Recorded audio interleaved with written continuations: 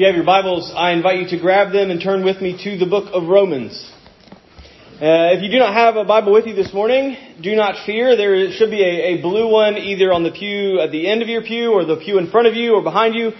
Feel free to grab one of those so that you can read it with us. We are looking this morning in Romans chapter 12. Our primary verses will be verses 9 through 13 this morning. I will read them here for us this morning, and then we will pray and begin this time of study. So look with me, Romans chapter 12, beginning in verse 9. Paul writes these words: "Let love be genuine.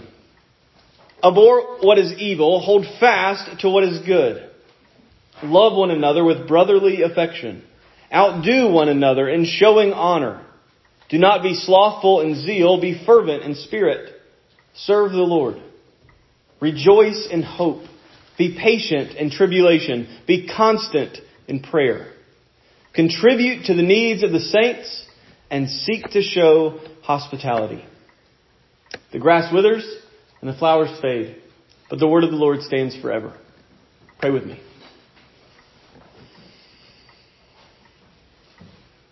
Father, as we come to your word this morning, we come not presuming to have knowledge that does not come from you, not sitting and standing over your word as one who speaks authoritatively over it. But God, we come to your word humbly, sitting under it, letting it be the authority, letting you be the authority over us. And so, Father, teach us this morning what your word commands, what you command. And having understood and having known these commands, teach us how to obey them. Not so that you will love us, and not so that you will bless us, not so that you will smile at us or look at us with favor, but help us to obey your commands, because in Christ you already have looked at us with favor. You already have smiled at us. You already do accept us. You already have blessed us. And so, Father, teach us to obey, not for your acceptance, but from your acceptance. It's in Christ's name we pray. Amen.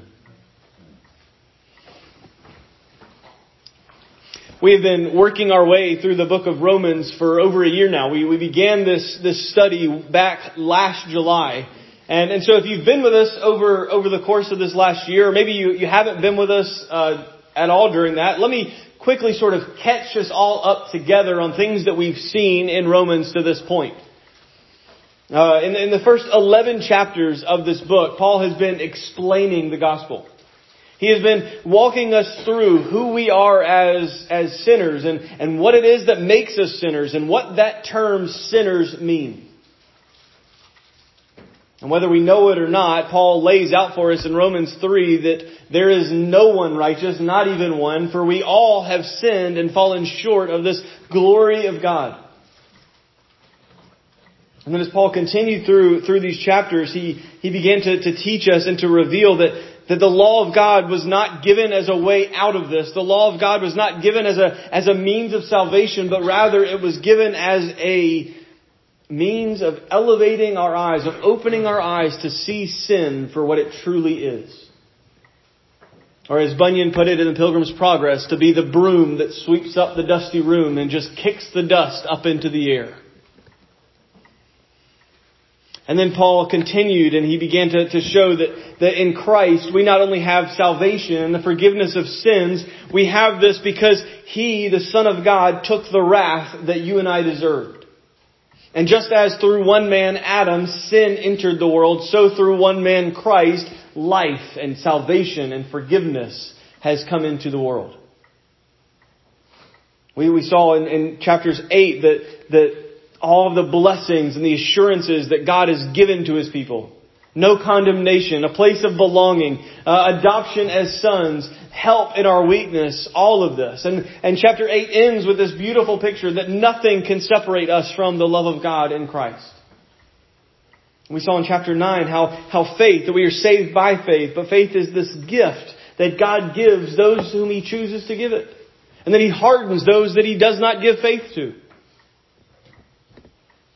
And there's so much more that we could spin. I mean, let's face it. I can't tell you in 30 seconds what it took us over a year to get through. But Romans 1 through 11, and the reason that it's important for us to know what the first 11 chapters teach us in Romans is because the rest of the book, chapters 12 through 16, depend and rely so heavily on it.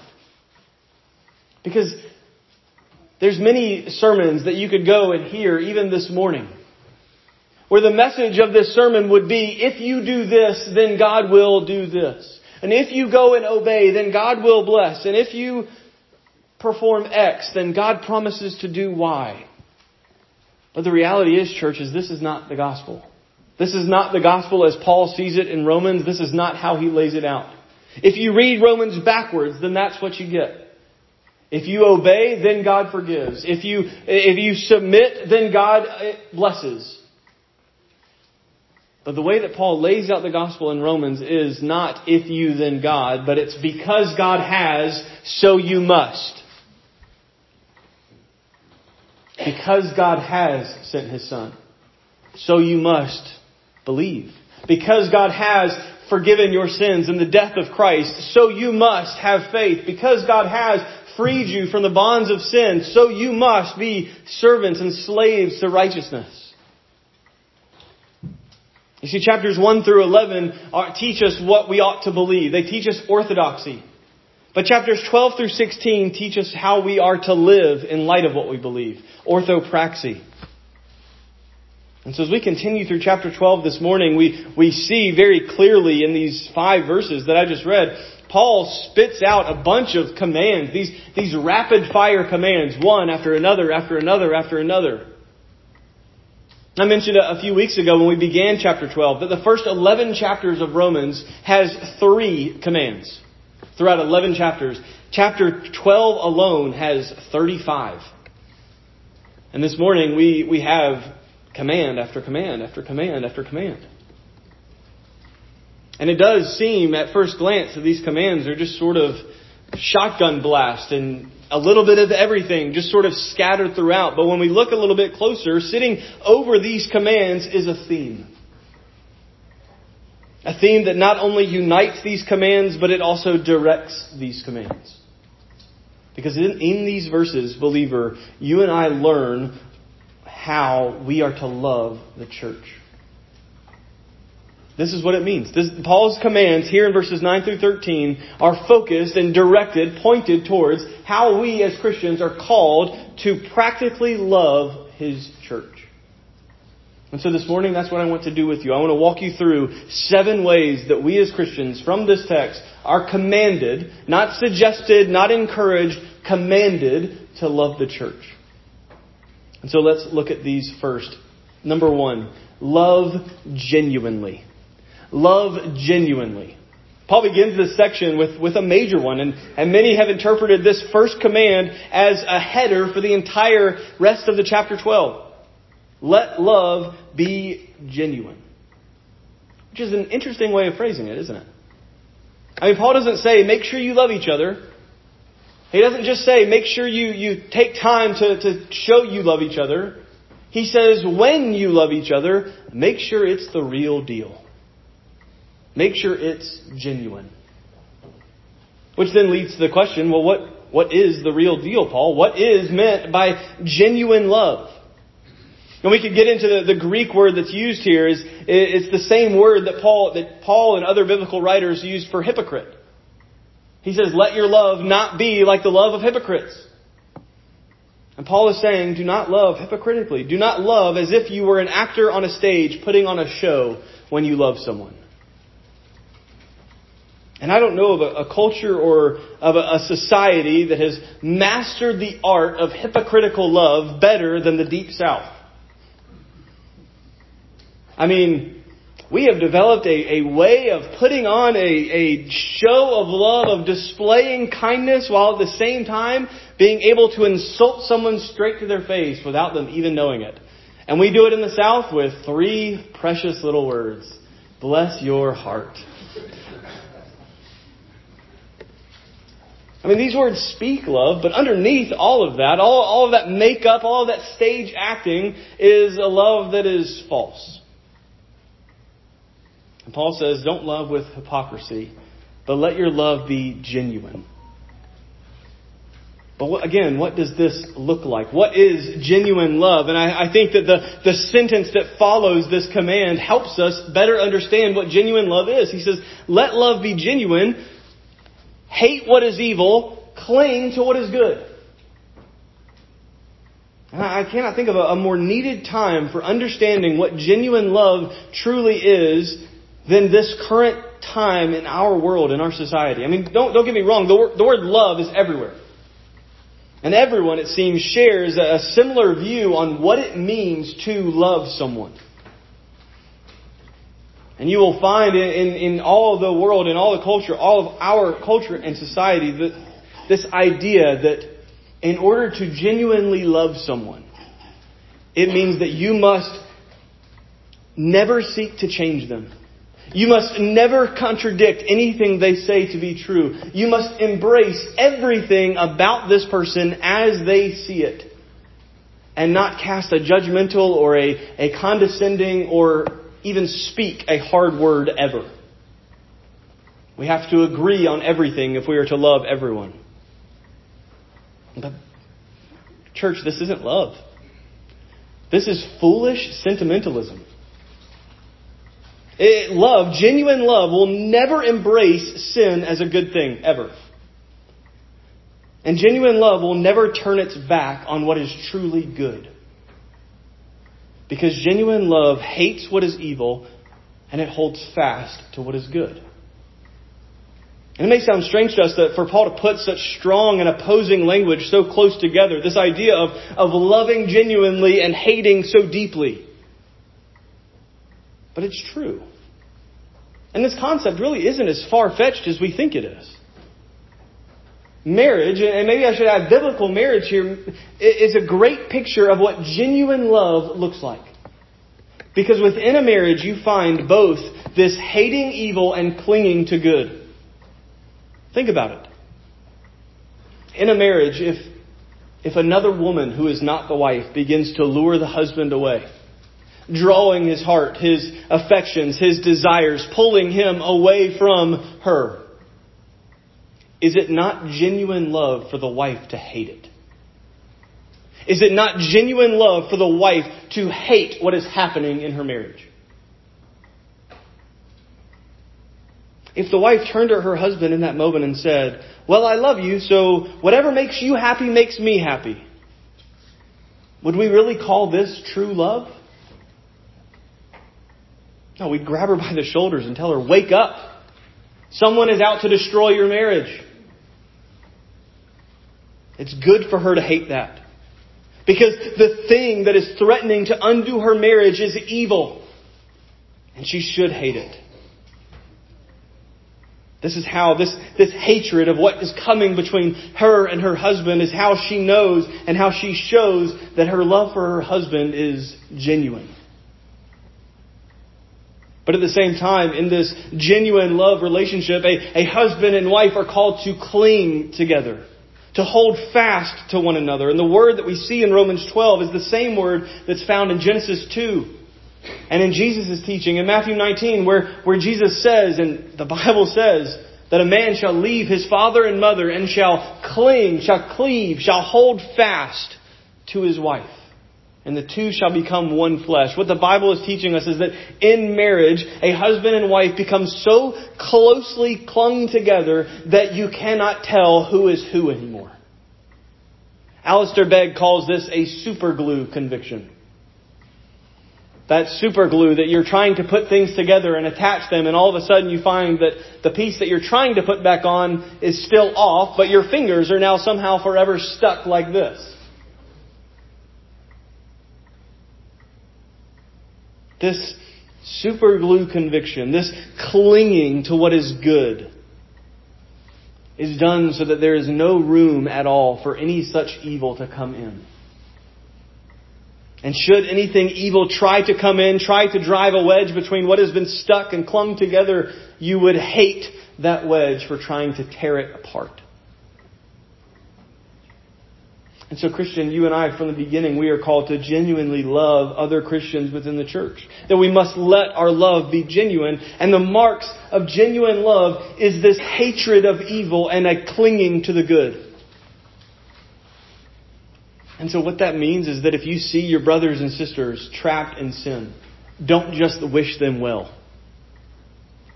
Don't just pray that they get things figured out. Hate it. Hate the sin that has trapped them. Hate the temptations that are luring them. Hate the lies that they are believing. Hate it. And all the while, hold fast to what is good. Cling to all that God says is good with this super glue conviction where you are stuck to it and there is no getting away from it. Let your love be genuine. Hate what is evil. Hold fast to what is good. That's the first way that we love the church. Number 2, love like family. Love like family. You see, from a very early point on, the church has always referred to each other as brothers and sisters. In the early church, this led to a lot of confusion from outsiders who watched this new group of people gather together, and then husbands calling their wives sisters and wives calling their husbands brothers. And it even led correspondence and letters between government officials wondering what these incestuous relationships really were all about. And no, we're not talking about Mississippi. But what we're talking about is the church. We're talking about Christians being brothers and sisters together. That when we are saved by Christ, we are brought into the people of God. And that people is a family. That we together are sons and daughters of the Father. That we are brothers and sisters with the Son. We are co-heirs to the throne of grace. We have been adopted by God. When we talk about family in the church, this is what we mean. And in verse 10, Paul commands us, he says, love one another with brotherly affection. And in Greek, there are actually 2 words used here for love in this command. The first is Philadelphia. And the second is Philostorge. Philadelphia, I'm sure that many of us may be familiar with what it means based on the most ironically named city in U.S. history, the city of brotherly love. Go Braves. But Philostorge is similar. Philostorge is a similar familiar love, but it provides a little bit more depth to this command. Because this is familial love, but it's not between brothers. It's not between siblings. Philostorge is the love between a mother and her child. This is the love that does not have explanation. It just happens. Mother holds her child, and that this love grows because that child is hers. No one has to tell her to love her children. It is rooted deep within her. I mean, you can see quite the picture here, can't you? Of what our love to one another as Christians is to be like. It's a love between brothers on one hand that no matter what you do, no matter how angry you make me, no matter how frustrated I am, how much I want you to get out of my room, you're still my brother and I can't change that and I love you for it. But at the same time, it's also a love between a mother and her child. You will always be a part of me, and I have no choice but to love you because we belong together. That's this command. That's what loving the church looks like. It is a love between family members. And what makes this familial love so unique and powerful and profound is the fact that you can't choose or change your family. And I know that we're sitting here, many of us with our families this morning, and enjoying a special day of worship together with our families. But how many, if we're honest, how many of us would like to make some trades? I'll give you my brother for your sister and we'll split grandparent custody every other weekend. And tell you what, I'll even throw in my teenager for free. Okay, fine, I'll pay you to take my teenager as long as you can make him take a shower.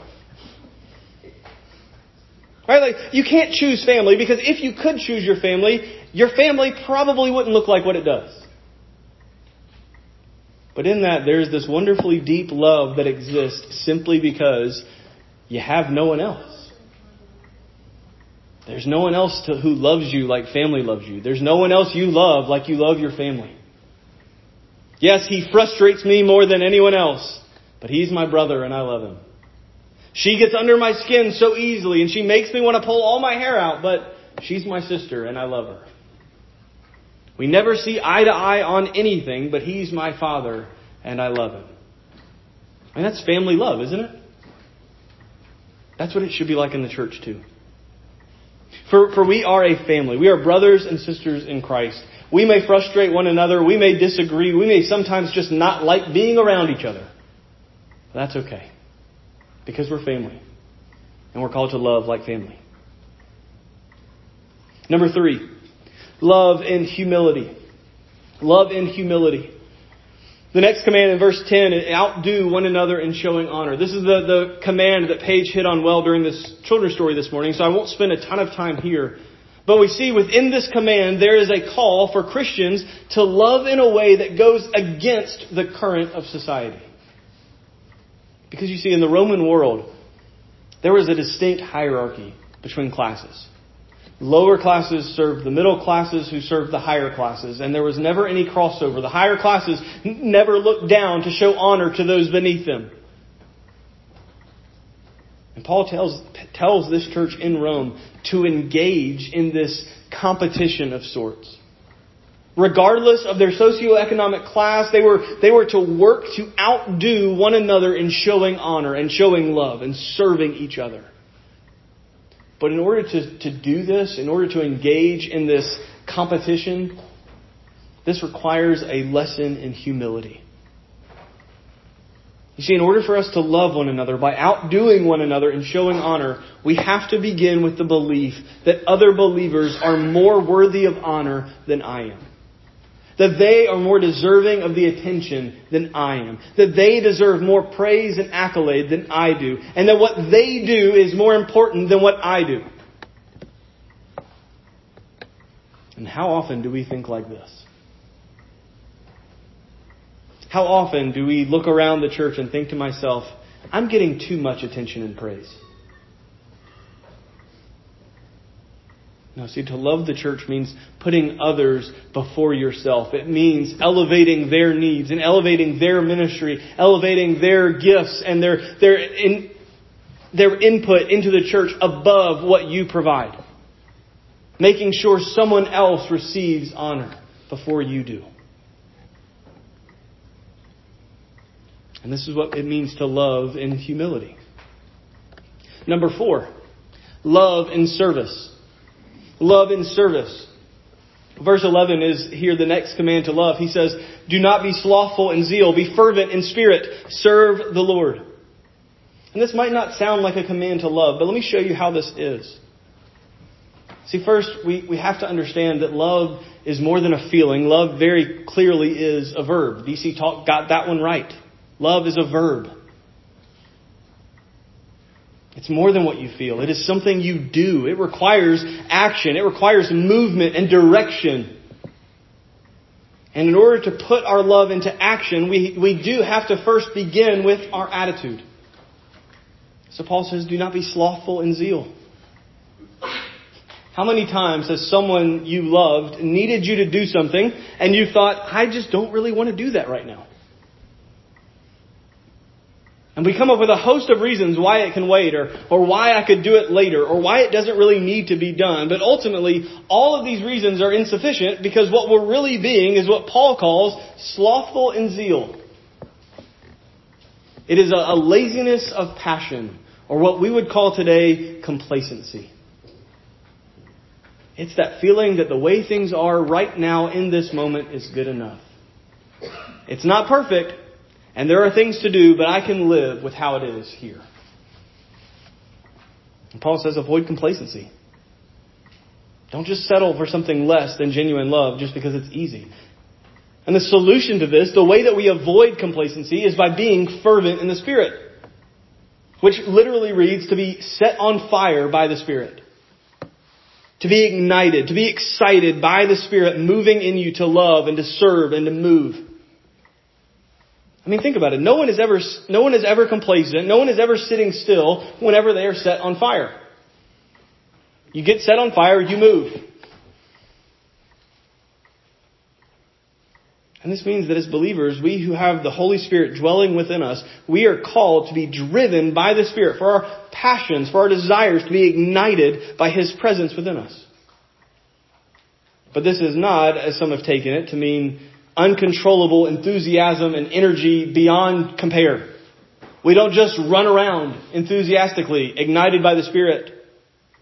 This fervency that Paul is calling us to is also given a direction. Serve the Lord. Avoid complacency, be ignited by the Spirit, and serve the Lord. This is the direction of this ignition, this fervency of spirit. Because the best way that we love one another in the church is by the Spirit igniting our passions to better serve the Lord together. And that service takes many shapes and forms, but ultimately what Paul is teaching here is that we love one another as we serve the Lord together. So resist the temptation for complacency. Allow the Spirit to ignite your passions and serve the Lord. Because love, being a verb, means that love serves.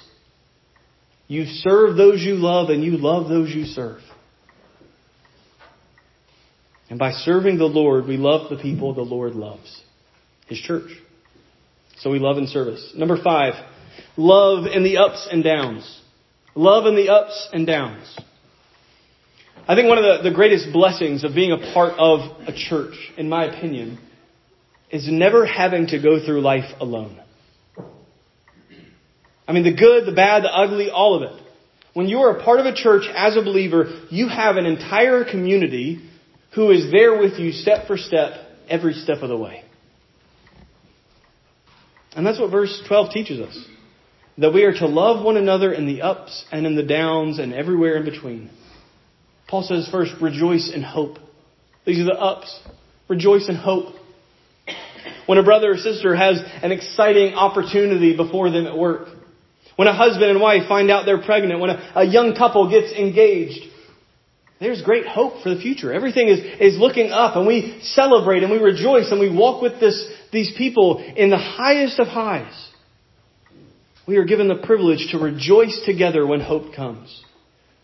And so when life is looking great, when it's hopeful, we rejoice together. But we are also called to be patient in tribulation. These are the downs. When a believer gets passed over for that job promotion. When the pregnancy becomes a miscarriage. When the wedding is called off. When affliction and suffering and cancer and sickness and hurt and pain comes. Paul calls on us as believers to be patient together. And notice he doesn't say the best way to love one another is to come in and fix everything for the other person. He doesn't say when someone is hurting, go make it better. Go make them stop hurting. No, he says the best way that you can show love in those hard and those low moments, in those tribulations, is to be patient with them. Just to go and wait with them. To be patient through that tribulation. And that may sound odd, to just wait for it to pass. But as Christians, here's the reality. You and I know that every tribulation in this life will do just that. It will pass. Now that's not saying that every tribulation is going to end in rainbows and happiness. I mean, that cancer may take your life, or it may take the life of a loved one. But there is a far greater healing that any doctor in this world could ever provide should that cancer result in death. And that tribulation will pass, one way or another. And so as Christians, we love one another by rejoicing in the times of hope. And we love one another by being patient in the times of hardship and tribulation. And ultimately, lastly, we love one another by praying through it all together. That's what he says, be constant in prayer. This is everything in between. How do you navigate between the ups and the downs of life together? You pray for those you love, and you love those for whom you pray. The more you pray for people, the more you love them. And the more you love them, the more you pray for them. So Christian, do you know a brother or sister who's rejoicing this morning? Then pray with them and for them in thankfulness for the hope that God has given to their lives. Christian, do you know a brother or sister that's hurting this morning? that is enduring a time of tribulation, then pray with them and pray for them in patience that God would bring this time to an end. Because genuine love is a love that makes it in the ups and in the downs and everywhere in between. Number 6, love the hurting. Love the hurting. Verse 13, Paul says, contribute to the needs of the saints. In Rome and the early church throughout Europe and the Middle East, being a Christian often meant being cast out of places that were for so long a place of belonging. Which meant that when you gained Christ, you likely lost something else. A home, a job, a family, social standing.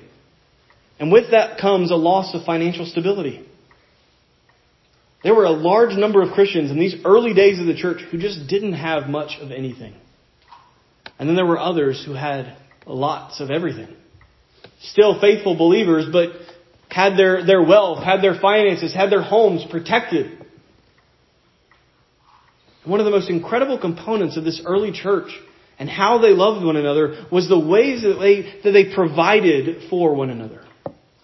How they loved and cared for one another through their resources and with their resources. They contributed to the needs of the saints.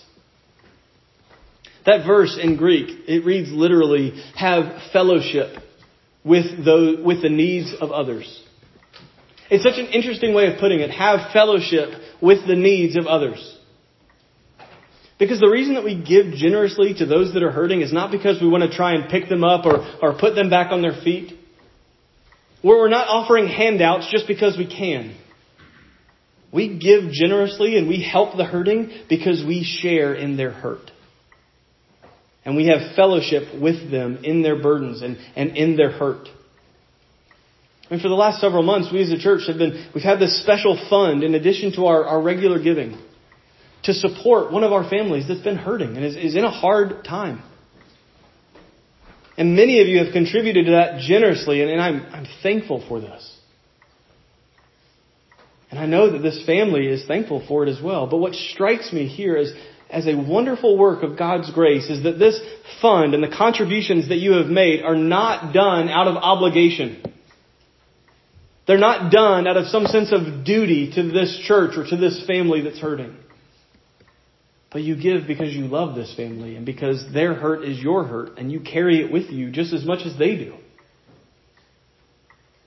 You love her and you hurt with her and you share her needs. You have fellowship with her in this hard time, and out of that fellowship in her needs, you give. And this is how we are called to love the hurting. Not by standing far off and throwing money at problems and situations, but by entering into the hard stuff, sharing burdens, having fellowship with those that are hurting, and helping from their side, not from a distance. And so we love the hurting. Number 7, finally, love in the home. Love in the home. I'll be honest here with you for a moment here, church. I think that we do a great job of loving the hurting. Number 6. And I think that's a strength for us as a church. But I'm not sure that we're as strong on number 7 as we may think we are. I mean, don't get me wrong. You can make a meal and you can share a casserole with the best of them. As we're about to find out soon enough. But hospitality is about more than just cooking a meal for someone. Hospitality is handing someone a key to your home and saying, come over anytime. And that feeling that each of you just got, that question that raised in your mind, the furrowing of those eyebrows that I just witnessed across the room, that's where I'm saying we need work. And we need grace. You see, Paul doesn't say that when an opportunity arises and hospitality is needed, make sure that you are hospitable. No, he says, seek out hospitality. Seek to show hospitality. We are called to pursue this, not to wait for it to knock on our door. And you see, for Paul, hospitality wasn't just a nice thing to have in a church. This was a necessity. He needed Christians to be hospitable to him as he traveled from city to city, because there were no hotels for Paul to stay in. When he came to a new city, he needed Christians to open up their homes for him to have a place to sleep. And they did. And so Paul is calling the church in Rome, and he's calling our church to be hospitable. That we need to be a church that is known for seeking out hospitality. And here's what this means practically. This means inviting people into your home for dinner and for fellowship. It means accepting those invites when they come to you. It means lowering the castle walls that you've built around your home and allowing people inside. Hospitality is loving people with the home and in the home that God has blessed you with. And so we should love each other in our homes. 7 marks of Christian love for the church. And we're about to go and eat a buffet where you can pick and choose all of your favorite foods that you see on the tables before you.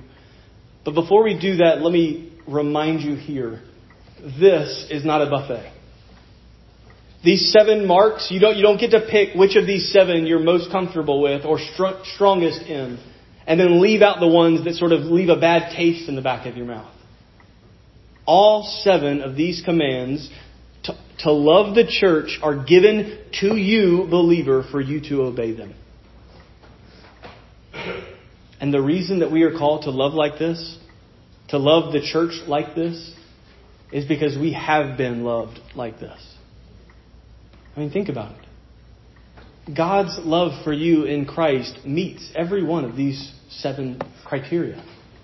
His love for you is genuine, is it not? There's no truer love than the love of God in Christ for you. And that love is clearly displayed in His hatred for evil and His clinging to what is good. He hated the evil so much that He dealt with it once and for all in the sacrifice of His Son. He clung to the good so tightly that He has saved a people for Himself through that sacrifice. This love of God is familial. Before Christ, you and I were outsiders, strangers, aliens. We didn't belong in God's family. And yet, in Christ and through the Spirit, we have been adopted by God. And we who were once outsiders are now called sons and daughters of the King. Peter says, once you were not a people, but now you are God's people. Once you had not received mercy, but now you have received mercy. Because you now belong to the family of God in Christ. God's love is humble. Philippians 2 teaches us about the humility of Christ, that though He was in the form of God, did not consider equality with God a thing to be grasped, but He emptied Himself by taking the form of a servant, being born in the likeness of men. And being found in human form, He humbled Himself by becoming obedient to the point of death, even death on a cross. There's no more humble love than this. The Son of God humbling Himself to become human and to die on a cross to bring honor to you. God's love is serving. He doesn't sit back and allow your life to go on its own, but He is actively sustaining you, carrying you, upholding you with His hand, serving you with His mercy every single day. His love for you is active. It is not slothful. It is intentional. And God's love survives the ups and downs. There's no amount of good, there's no amount of bad that could ever take you away from the love of God. You may be rejoicing this morning, or you may be deeply hurting, but either way, the love of God for you does not change. It does not fade. It is not insufficient.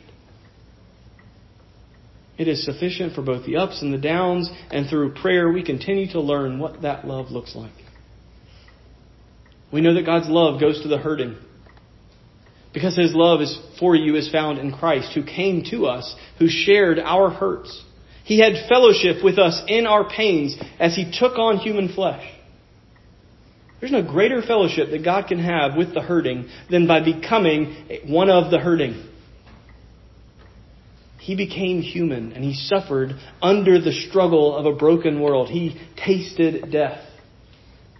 He shared in your hurts so that He could redeem you from them. And His love withheld nothing. There was no expense He was not willing to spend, even giving His own life in love to you. And lastly, we see God's love as an invitation into His home. Because through all this, God in His love has sought you out. He has pursued you. He's chased you down. And He has opened His home, His kingdom to you. Is this not what Jesus taught His disciples in John 14?